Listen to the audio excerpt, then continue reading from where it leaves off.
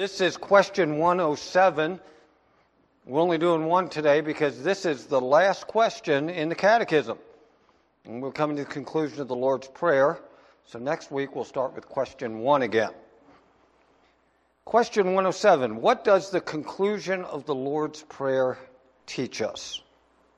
The conclusion of the Lord's Prayer, which is, "For thine is the kingdom, and the power, and the glory forever, amen," teaches us to take our encouragement in prayer from God only, and in our prayers to praise Him, ascribing kingdom power and glory to Him, and in testimony of our desire and assurance to be heard, we say, Amen. Let's think about that last phrase. In testimony of our desire and assurance that He hears us, we say Amen. We don't say amen just to clue everybody that it's time to open their eyes. All right? That's not what we say amen at the end of a prayer. We say amen because we're saying the word means, let it be so. And it is a statement of our assurance that because we have prayed in Jesus' name, our Father hears us and He will answer. And so that's why we say amen. It's there again. It's not just like it's just the end to our prayer. So we all wake up and know it's time to do something else. No, it is a specific part of our prayer that Jesus taught us to pray. So let's stand together. Let's pray as we close. And let's pray together the Lord's Prayer. We've been going through the Lord's Prayer as we did it through the Catechism. We began by doing the Lord's Prayer. And let's just end today by together, reciting together, saying to our Father, the prayer that Jesus taught us to pray. So you follow with me, and there again, I'm probably just out of memory, I'm going to pray it out of the old King James. So you pray it out of whatever you know, and that's okay. The phrases basically mean the same thing. Our Father, who art in heaven, hallowed be thy name. Thy kingdom come, thy will be done, on earth as it is in heaven. Give us this day our daily bread, and forgive us our trespasses, as we forgive those who trespass against us. And lead us not into temptation, but deliver us from evil. For thine is the kingdom, and the power, and the glory forever. Amen. Lord, we say amen, because we have an assurance that because we are praying to you in Jesus' name, you hear our heart. You know our needs. In that same segment of Scripture, Lord, you told us that you, our Father in heaven, know what we need even before we ask, and yet you tell us to ask. And so, Lord, we come before you with our petitions, with our burdens, with our needs. We present them to you. Lord, I pray that you would keep us as individuals, as families, as your church, from the evil one. That you wouldn't allow us to be led into temptation. That you would show us that way of escape. That, Lord, you would supply our needs by giving us our daily bread. That your name would be hallowed in our midst. And so we pray in Jesus' name. Amen. You may be seated. Take your Bibles and turn with me to Romans chapter 14.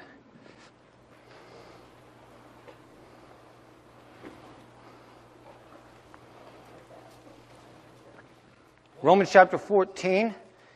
Last week it was a privilege to have Dean Loftus from the camp, from Redcliffe Bible Camp, with us. And blessing to us, wasn't it, to see what the Lord is doing up at the camp and how the Lord has provided there again the funds that they need to rebuild the lodge. And I was blessed by his message to us from the Word of God from the book of Psalms. Perhaps you remember that in Psalm 19.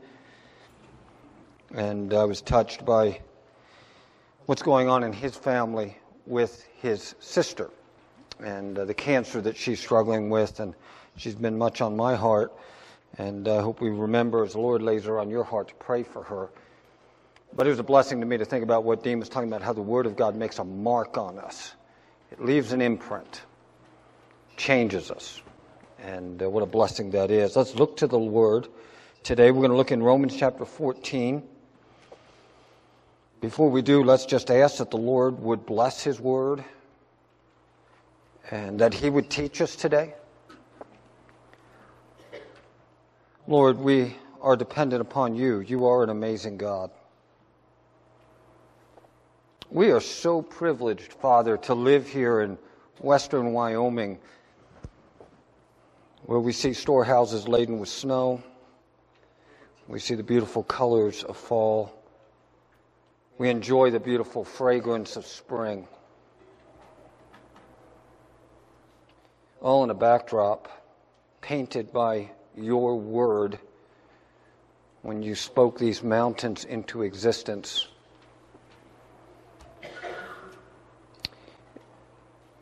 You are truly indescribable and amazing. Lord, You've given us Your Word. In Your Word, You make known to us Your will and Your way.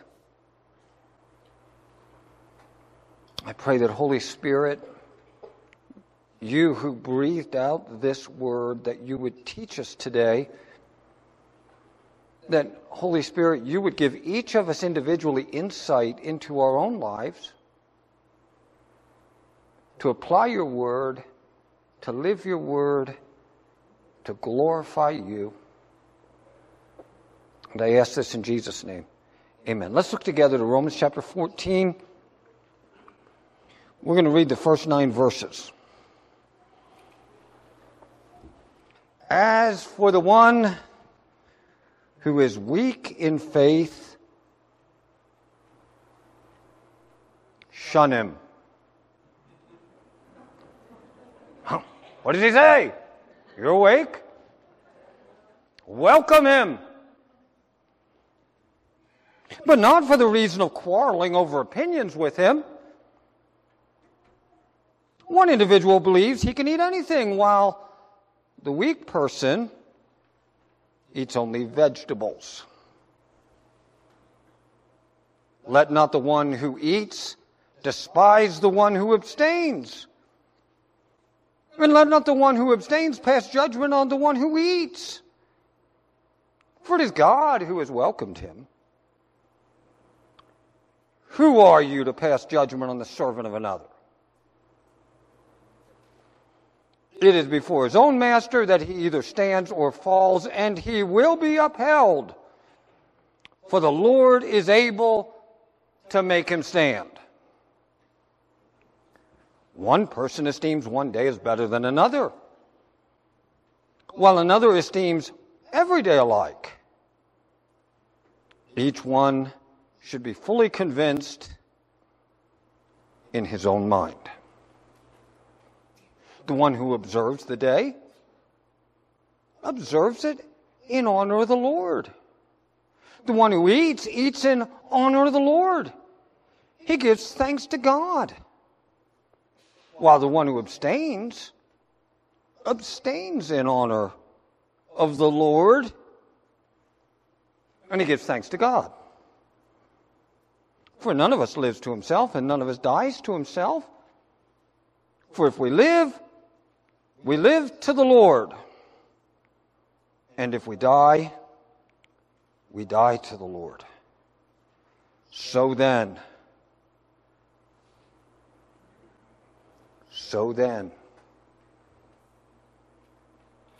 whether we live or whether we die, we are the Lord's. For to this end, now notice that word end. That's the Greek word telos, goal. For to this goal, for this purpose, Christ died and lived again. That's a pretty clear statement. Why did Jesus die and live again? Why did Jesus die and be resurrected from the grave? In order that he might be Lord, both of the dead and the living. We're talking about opinions. We're talking about offense. We're talking about Christian liberty. Dave Ruthart read to us this morning from 1 Corinthians chapter 8. We will reference that. I hope you were paying attention while he read that. It's a very important chapter in relationship to what we're talking about here. I want to run through a real quick review. And I got to do this quickly. That's hard for me, I know, to do anything quickly in the pulpit, but I'm going to try to do it quickly. And I want to remind us of a couple things so we have a couple things in our minds as we go deeper into this text. This was a quote we looked at. Christians have Christian liberty. What do we mean by that? This means that we have freedom in Christ to enjoy many created things without fear of condemnation from God. Okay, we're not talking about each other, we're talking about from God. In other words, we have freedom to enjoy what God has created, and we do not need to fear condemnation from God. He is the Creator. He made all things, it says in 1 Timothy 4, for us richly to enjoy. We don't have to fear His condemnation because we enjoy His created things. So we understand that the created things can neither commend us nor condemn us before God. Therefore, as Christians, we have the privilege of freedom to enjoy various aspects of creation without fear of judgment. There is another side to this freedom, and that is the freedom to set aside our liberty for the sake of the gospel. Paul talks about that in 1 Corinthians chapter 9. He says, I have a right, and yet I have laid aside my rights in order that I may win some. So to the weak I become as weak. Talking about weak people, weak in faith in this chapter. He says, when I am with those who are weak in the faith, I become just like them so I can win them. To the strong, I become like strong. To the Jew, I become like a Jew. In other words, he tailors his approach and he lays aside, he even mutes his own liberty so that he will not be an offense for the sake of the gospel. So we have that liberty. Liberty does not mean we have to exert our right. And so there are two aspects to Christian liberty. Now, we are then talking about things that are necessary and things that are indifferent. And how do we know the difference? In other words, there are some things that are necessary to salvation. There are some things that are indifferent, that are just opinions. And we're talking about how do we know that difference. The word indifferent is the Greek word adiaphora. And I want to remind us of some things about this, things that are indifferent. The fact that something is indifferent does not mean that it is unimportant. It does not mean that it's unimportant. It just means it's not necessary. Secondly, we don't mean that it's undisputed. In other words, the doctrine of the Trinity is necessary. Right? It is necessary. Is it disputed? Yes, it is. So when we say there are things that are indifferent or necessary, we're not just talking about categories of things that have been solved forever within the church. The battle may continue to rage on different issues that are very necessary. So we're not saying that things here, that we're just talking about things indifferent, we're talking about things that are undisputed. We also are not saying that a local church does not define its position in regard to it. In the doctrinal side of this issue, I'm going to say the mode of baptism is indifferent. It's not necessary. Is it important? Yes. Has it been disputed? Yes. And does this church define its position on it? Yes, it does. While recognizing that there are brothers who will disagree with us. Okay? So when we talk about things that are indifferent, we're not just talking about things that just don't matter and that whatever you do is okay. We're not talking about that. But we are talking about things that are indifferent to salvation. They're not necessary to salvation. They are in the realm of opinion. Now, what constitutes an opinion? We all have opinions about many things. When we are talking about opinions in this part of the Scripture, in chapter, we are talking about applications of Scripture to daily life that flow out of our lived experience, our past teaching, and then the conscience that we have because of that. So he's talking about meat sacrificed to idols. He's talking about somebody who had once been an idolater, had gone into the pagan temples. His lived experience, his conscience, has all been formed by that. And he comes to Christ. He has distinct conscience issues related to his past. You also have a Pharisee in the same church. And he came to Jesus. And he was born again. And he lived by the ceremonial law. And all those things, he did them. And then he came to faith in Christ, and he understood grace, and he was born again. And he has a certain conscience that was formed by his past. So when we are talking about opinions, we are talking about the way we apply Scripture in our daily life. The decisions that we make that flow out of the experiences that we have had in life and the teaching, and thus the conscience that we currently have before God. Now, we're talking about freedom, we're talking about liberty. There are some things that freedom does not mean. When I say you are free in Christ, there are some things that does not mean. We talked about these, but I want to remind ourselves of them. Number one, freedom does not mean I am free from the consequences for my actions. Okay? You're free. We talked about this. There is no necessity to come to church every Sunday. There's no necessity. In the Old Testament, there was necessity laid on them to observe the Sabbath. You are free. If you don't come, that's on your conscience. But don't tell me it doesn't have consequences. It does. But you are free. So freedom does not mean I am free from consequences. It also does not mean something else. It does not mean that every choice is equal. It doesn't mean every choice is equal. The fact that God lifted the ceremonial regulations on clean and unclean food does not mean you should eat bacon every morning, noon, and night. You know, I love bacon, amen? I could eat it every morning, noon, and night. I mean, it's just good stuff.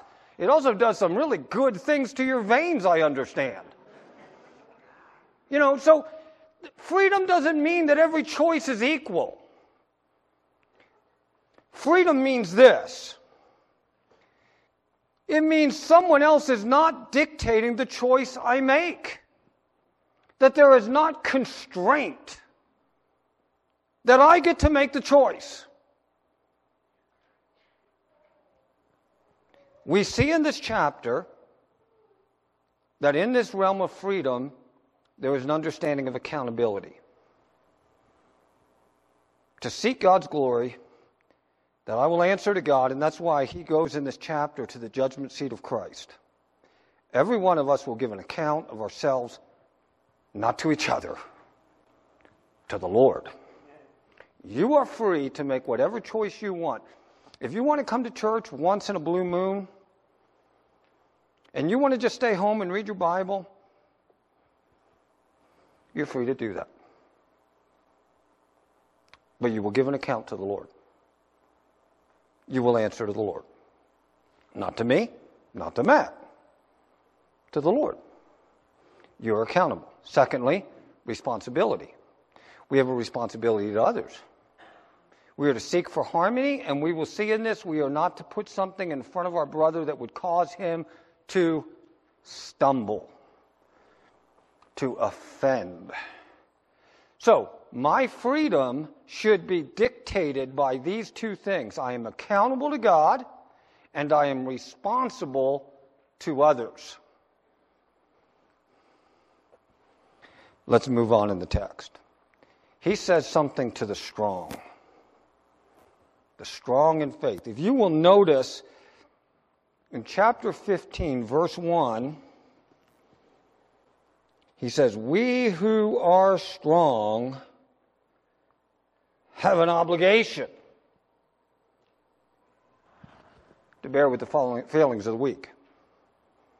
So he tells the strong some things here. So I imagine every one of us here thinks we're strong, right? None of us thinks we're weak in the faith. None of us would put ourselves in that category willingly. We'd probably all think, okay, I'm strong in the faith. What does it mean to be strong in the faith? And what is my responsibility to those who are weak? Here they are. Don't quarrel with the weak over opinions. That's in chapter 14, verse 1. So he begins the whole chapter by telling us, if you are strong in the faith, then you are not to quarrel with the weak over this mere opinion. We still have to come up with some ideas and a framework to understand what is an opinion and what is not. But remember that. Secondly, he says, don't despise the weak. That's a pretty strong word in the Greek language. It tells us that when Jesus was taken before Pilate, and he was stripped down and beaten, the people despised him. Many times this word is translated like look down on, but it's bigger than that. To despise someone, to treat them with contempt. Have I ever treated someone with contempt? Before the Lord, I have to say I have. In my mind. We all have. We look at someone else and we think they don't measure up. They're not quite like me. And we look down on them. We treat them with contempt. And he says, don't despise the weak because of his opinion. Because he's thinking something different and he's acting a little bit different than you are. Don't despise him. Don't pass judgment on the weak. We'll see later in the chapter, next week, we're going to talk about the judgment seat of Christ. It's not mine to judge, it's his. Right? It's not mine to judge, it's his. We will all stand before the judgment seat of Christ. But then in Scripture, it also tells us to judge things. How do we balance that out? Oh, this is hard stuff. What are we to do? We are to welcome him. We are not to shun him. We are not to treat him with contempt. We are not to quarrel with him. We are to lovingly embrace him and bring him into the fellowship and greet him in love and embrace him with welcome. Amen. Luke 18:9. This is the parable that Jesus told. And it says in verse 9 of Luke 18, he told this parable to some who trusted in themselves that they were righteous. And they despised everyone else. And so the Pharisee goes into the temple. And how does he pray in the parable that Jesus told? I thank you, God, that I am not like everyone else. And there is the publican, not the republican, who cannot lift his eyes to heaven and he is beating upon his breast. He says, God, be merciful to me, the sinner. Hallelujah. So this is a problem today in our lives, and it was a problem in Jesus' day. To treat others with contempt. The strong and the weak. in the context of what we're reading. He's talking about meat. He's talking about vegetarianism. And he sets it in the context of a sacrifice to a false god. So what they would do is they would kill an animal, and because they couldn't put it in the freezer, it was typically killed in the context of a sacrifice to a deity. And they would give some of it to the deity, and it would be burned on the altar. And then those who had offered it would have a meal. And they would eat a meal in the temple of the god. And many times they would invite people to the banquet. And so if you got an invitation from your neighbor and he said, on such and such a day, I'm going to kill a cow in sacrifice to the god Bacchus. And I would like you to come with me and eat with me in the temple of Bacchus. Then you as a Christian are faced with the issue of, am I going to go to the temple and eat with them in this sacrifice? That's part of the equation here. Should I go into the temple and eat? Anything that was left was taken to the marketplace and sold. And I might go there and buy that meat. That's the other side of the equation. Paul addresses both of those issues in 1 Corinthians 8, 9, and 10. Should I go into the temple and eat with somebody who is my friend who was sacrificed to a false god? Should I partake in that festivity? And then also, can I purchase the meat out of the marketplace once it's gotten there? Those are the two issues. There are some who are trying to not fall into sin by not eating any meat and have become vegetarians. He also talks about days, the Jewish calendar, of festivals and weekly cycles. So there are some who are continuing to observe the Sabbath, and they are doing it to who? The Lord. Isn't that what he said in the text? There are some who are still observing, I'm not saying Sunday. I don't think Paul's saying Sunday.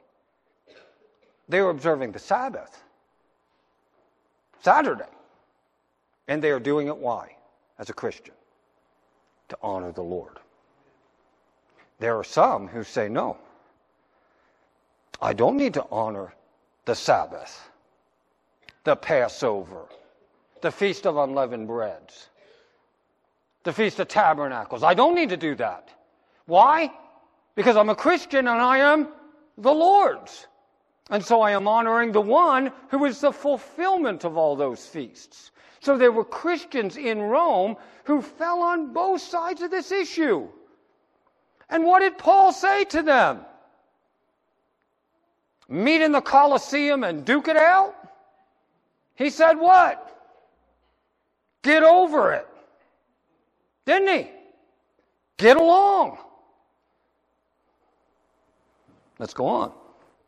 So this is all set in the context of eating and drinking. In 1 Corinthians chapter 10, he says, whether therefore you eat or you drink, do all to the glory of God.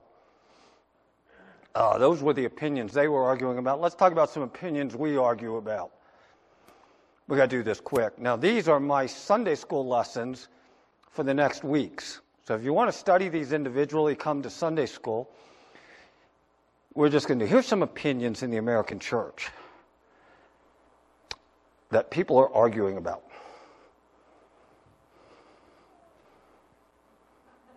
I knew you'd laugh. But think with me. I bet there's been more division in the body of Christ in the last 4 years over that man than any other issue. And I'm speaking honestly, right?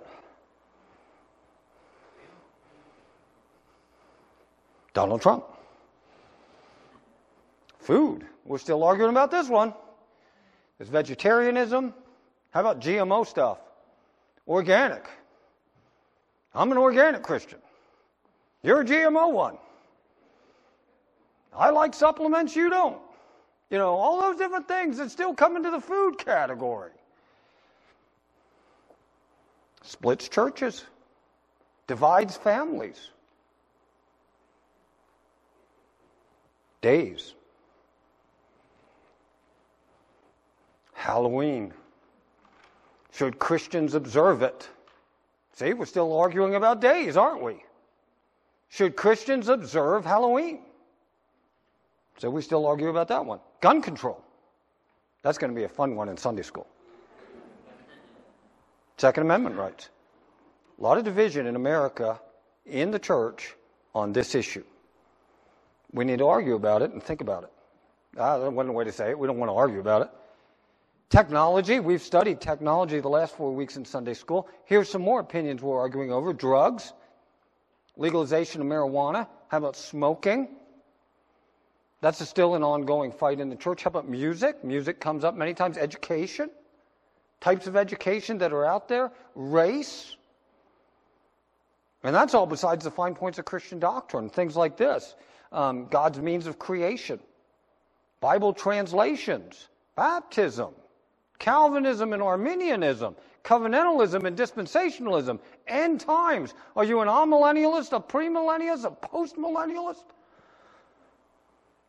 Etc., etc. There's a ton of them. Right? Opinions. Now remember, the fact that they're on that list does not mean they are unimportant. It does not mean that they are undisputed. It does not mean that this church doesn't have a position on it. But it does mean it falls into the question or into the category of something that is indifferent to salvation. It does have consequences, and we will give an account. But there is no constraint. So these are the kinds of things that we have to think about. Now, this is something I want you to think about that I think is important. The fact that these things are being disputed is not wrong. Many times it is what? It is the way that they are disputed that is wrong. So as brothers in Christ and sisters in Christ, we are to do it in what? A brotherly way. How do I know if I am contending for the truth or just being a jerk? Right? How do I know if I am contending for the truth or I'm just being contentious? We're going to talk about that a little bit more in depth next week when we think about quarreling and the importance that God puts on this thing that we don't quarrel. But then we also see in the Scripture that we are to earnestly contend for the faith that was once delivered, that we are to be uncompromising, that we are to have conviction. And boy, trying to balance that out can be really tough. We are not to be contentious. We are not to be quarrelsome. We're not to just be jerks.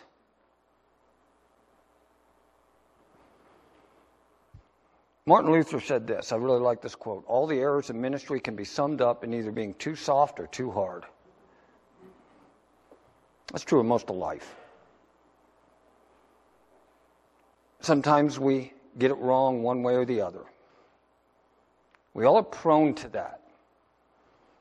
Now, what's the difference between being strong and being weak? Has nothing to do with how buff you are, guys. What does it mean to be strong in the faith? What does it mean to be weak in the faith? Let's set it in the context that Paul is talking about. Number one, he talks about believing something. So notice in verse 2, he says one person believes. He believes. And so this word belief is important. In verse 5, he talks about being fully convinced in your own mind. And then he talks about faith and doubt in verse 21 to 23. He says, it is good not to eat meat or to drink wine or do anything that causes your brother to stumble. The faith that you have, keep between yourself and God. Blessed is the one who has no reason to pass judgment on himself for what he approves. For whoever has doubts is condemned if he eats. What he's saying there is this: don't sin against your conscience. If you're not fully convinced, then don't just act to be part of the crowd.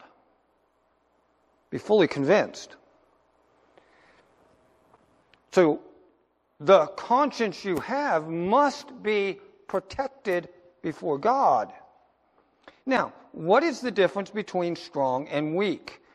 Let's think about John 8:32 for a minute. Jesus said these words. He's talking to the Pharisees of his day who reject him, but he says to them, you shall, notice that word, know. You shall know what? The truth. The truth will what? Set you free.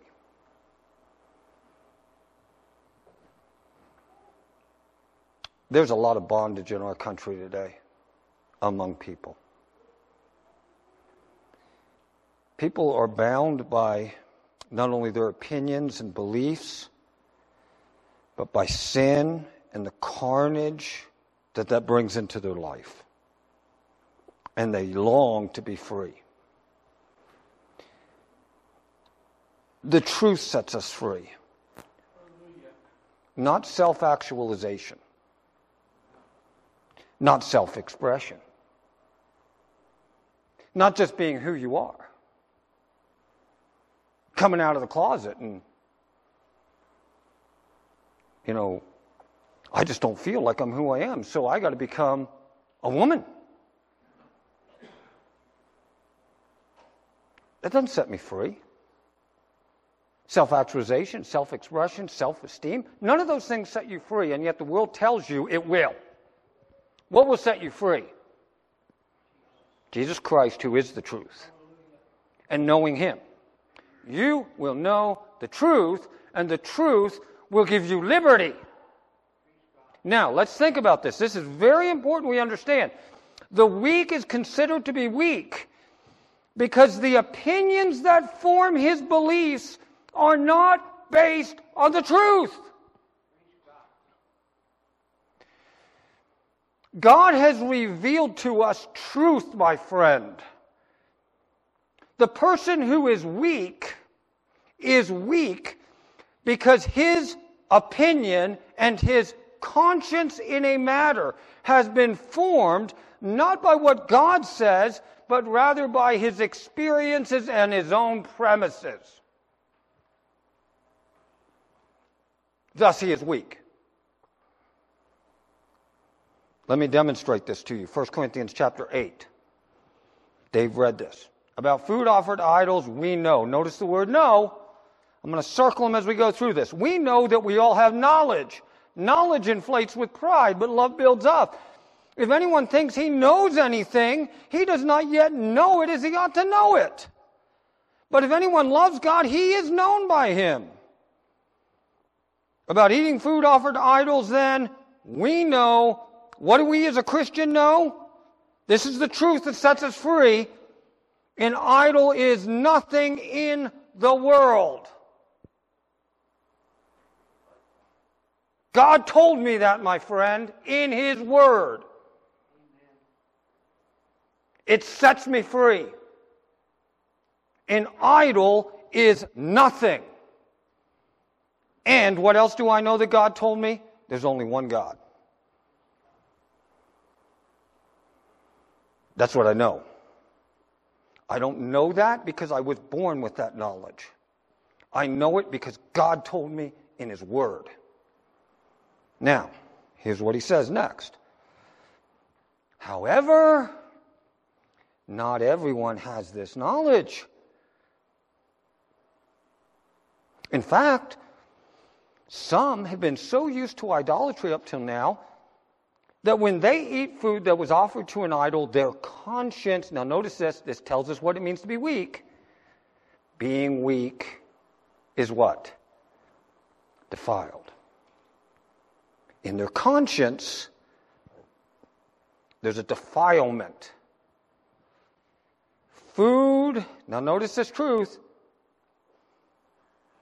This is the truth that sets me free. that God tells me food does not make me acceptable to God. God tells me that in His Word. I know that because God told me. We are not inferior if we don't eat. We are not better if we do eat. But be careful that this right of yours in no way becomes what? A stumbling block to which person? That one. The person who is weak.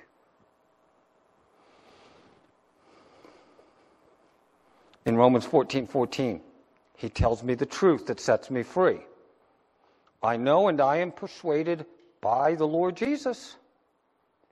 Nothing is unclean in itself. Think about that word. Did God make marijuana for a reason? Or was it just a oops? Tobacco? Alcohol?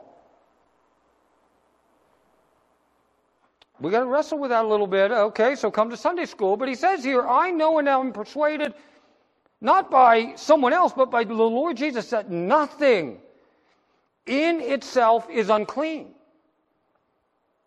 But it is what? It is unclean to the person who thinks it is unclean. Okay. Here's some applications, and we got to close. I want you to think about this really importantly. This is really important, this point. Because some of you are weak in the faith on certain regards. Now, you're much stronger than me in other ways. I'm sure of it. But in some ways, you're weak. And the reason you are weak is because you are living by a conscience that was formed by past experience and not by God's Word. God wants you to be free. He wants you to be free. That's His desire. In order to be free, you don't just sear your conscience. Okay? Don't just sear your conscience. That's not good for anybody. It sets you up to sear your conscience in things that are really sinful. So how do you find freedom? By knowing the truth. By knowing the truth. That's why we're going to talk about these opinions and we're going to try to lay out the truth. What does God say on these things? Is it good to have a gun? Is it fine to have a gun? Is it okay to use a gun? To kill an animal? To eat the animal? What does God say on that? Is it okay to use a gun to kill a bunch of animals to let them rot on the mountainside? No. That's a sin. What's okay? What's not? We'll talk about some of those opinions and make applications, but here's the point that I want you to know. My knowledge must be built by God's Word, not the culture I live in. It has to be. And I'm not just talking about the American culture, I'm even talking about the church culture you were raised in. Where in a certain church culture, a certain thing was taboo. But it's not taboo in the Word, and it's not taboo by God, but it's taboo in that culture. So, what I want you to come to truth, or what I want you to come to realization of is this. If you want to be free in Christ, to enjoy what has been given to you in Christ, don't just sear your conscience. Get deeper in the Word. And know the truth, and then all of a sudden, your conscience will be formed by the Word, and then when you do this thing, you rejoice in it. And you enjoy it. And you don't feel like, I hope that so-and-so didn't see me do that. Because if so-and-so saw me do that, then they're going to be looking down their long nose at me. Right? Second one is this. I have to transfer my trust to the Bible and not trust my feelings or my intuitions. Martin Luther said this, feelings come and feelings go. And feelings are deceiving. My warrant is the Word of God. Naught else is worth believing. Let's close. Lord, I thank you for your word. I thank you, Lord Jesus, that you came to set us free.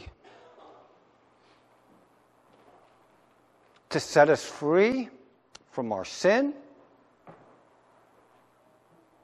To set us free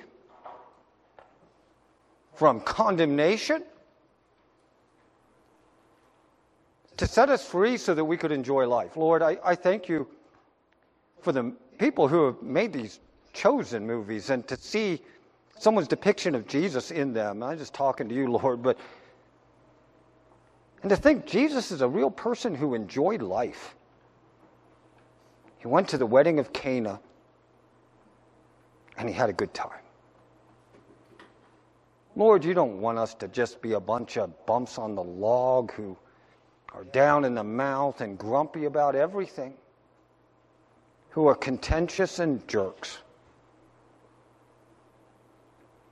Lord, you want your people to be free.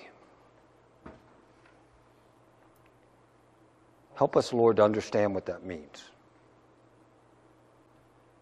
What it doesn't mean. And to live it. In Jesus' name, amen. Would you stand as we sing our closing song together?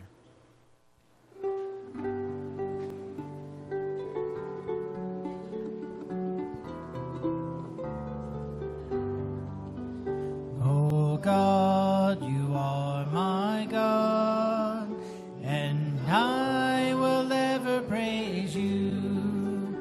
Oh God, you are my God, and I will ever praise you. I will seek you in the morning, and I will learn to walk in your ways, and step by step you'll lead me, and I will follow you all of my days.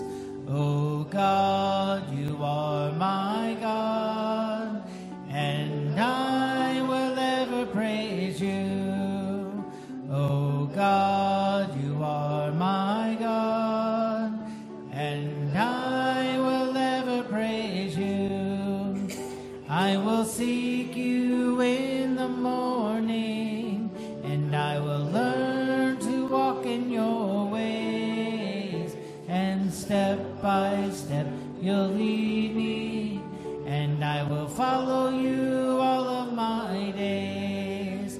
I will follow you all of my days.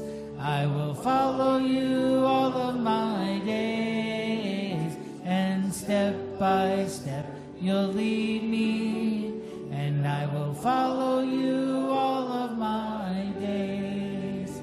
Heavenly Father, Lord, we thank you for this morning. We thank you for your word, for the truth of your word, Lord, and may we walk by it. May we not add to it. May we not take away from it, but may we live by it. We thank you. We thank you for the truth of your word as it was spoken here today. Use it in our lives, we pray. In Jesus' name, amen.